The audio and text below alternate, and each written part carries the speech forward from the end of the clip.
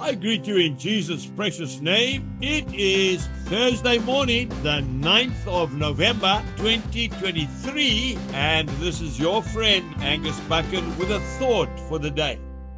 We start off in the book of Psalms, Psalm 91 and verse 1. He who dwells in the secret place of the Most High shall abide under the shadow of the Almighty. And then we go to Psalm 46 and verse 10. Be still and know that I am God. And then the last scripture is Luke chapter 21, and I'm reading verse 37. In the daytime, he was teaching in the temple, but at night he went out and stayed on the mountain called Olivet, the Mount of Olives. Then early in the morning, all the people came to him in the temple to hear him. First the mountain, and then the ministry. You've heard me say that many times. First the mountain and then the ministry. The quiet time before the battle is absolutely critical. The battle is won or lost in that quiet time place. So many well-meaning people offer their advice before the big meeting, but it is vital that we hear from God. John Wesley, the great reformer, said that God would light him up in the vestry, in his quiet time place, and then he would go out and the people would watch him burn for Christ. It's where the battle is won or lost. I want to say to the young people, before you have to write that major examination, spend time quietly waiting and hearing from God.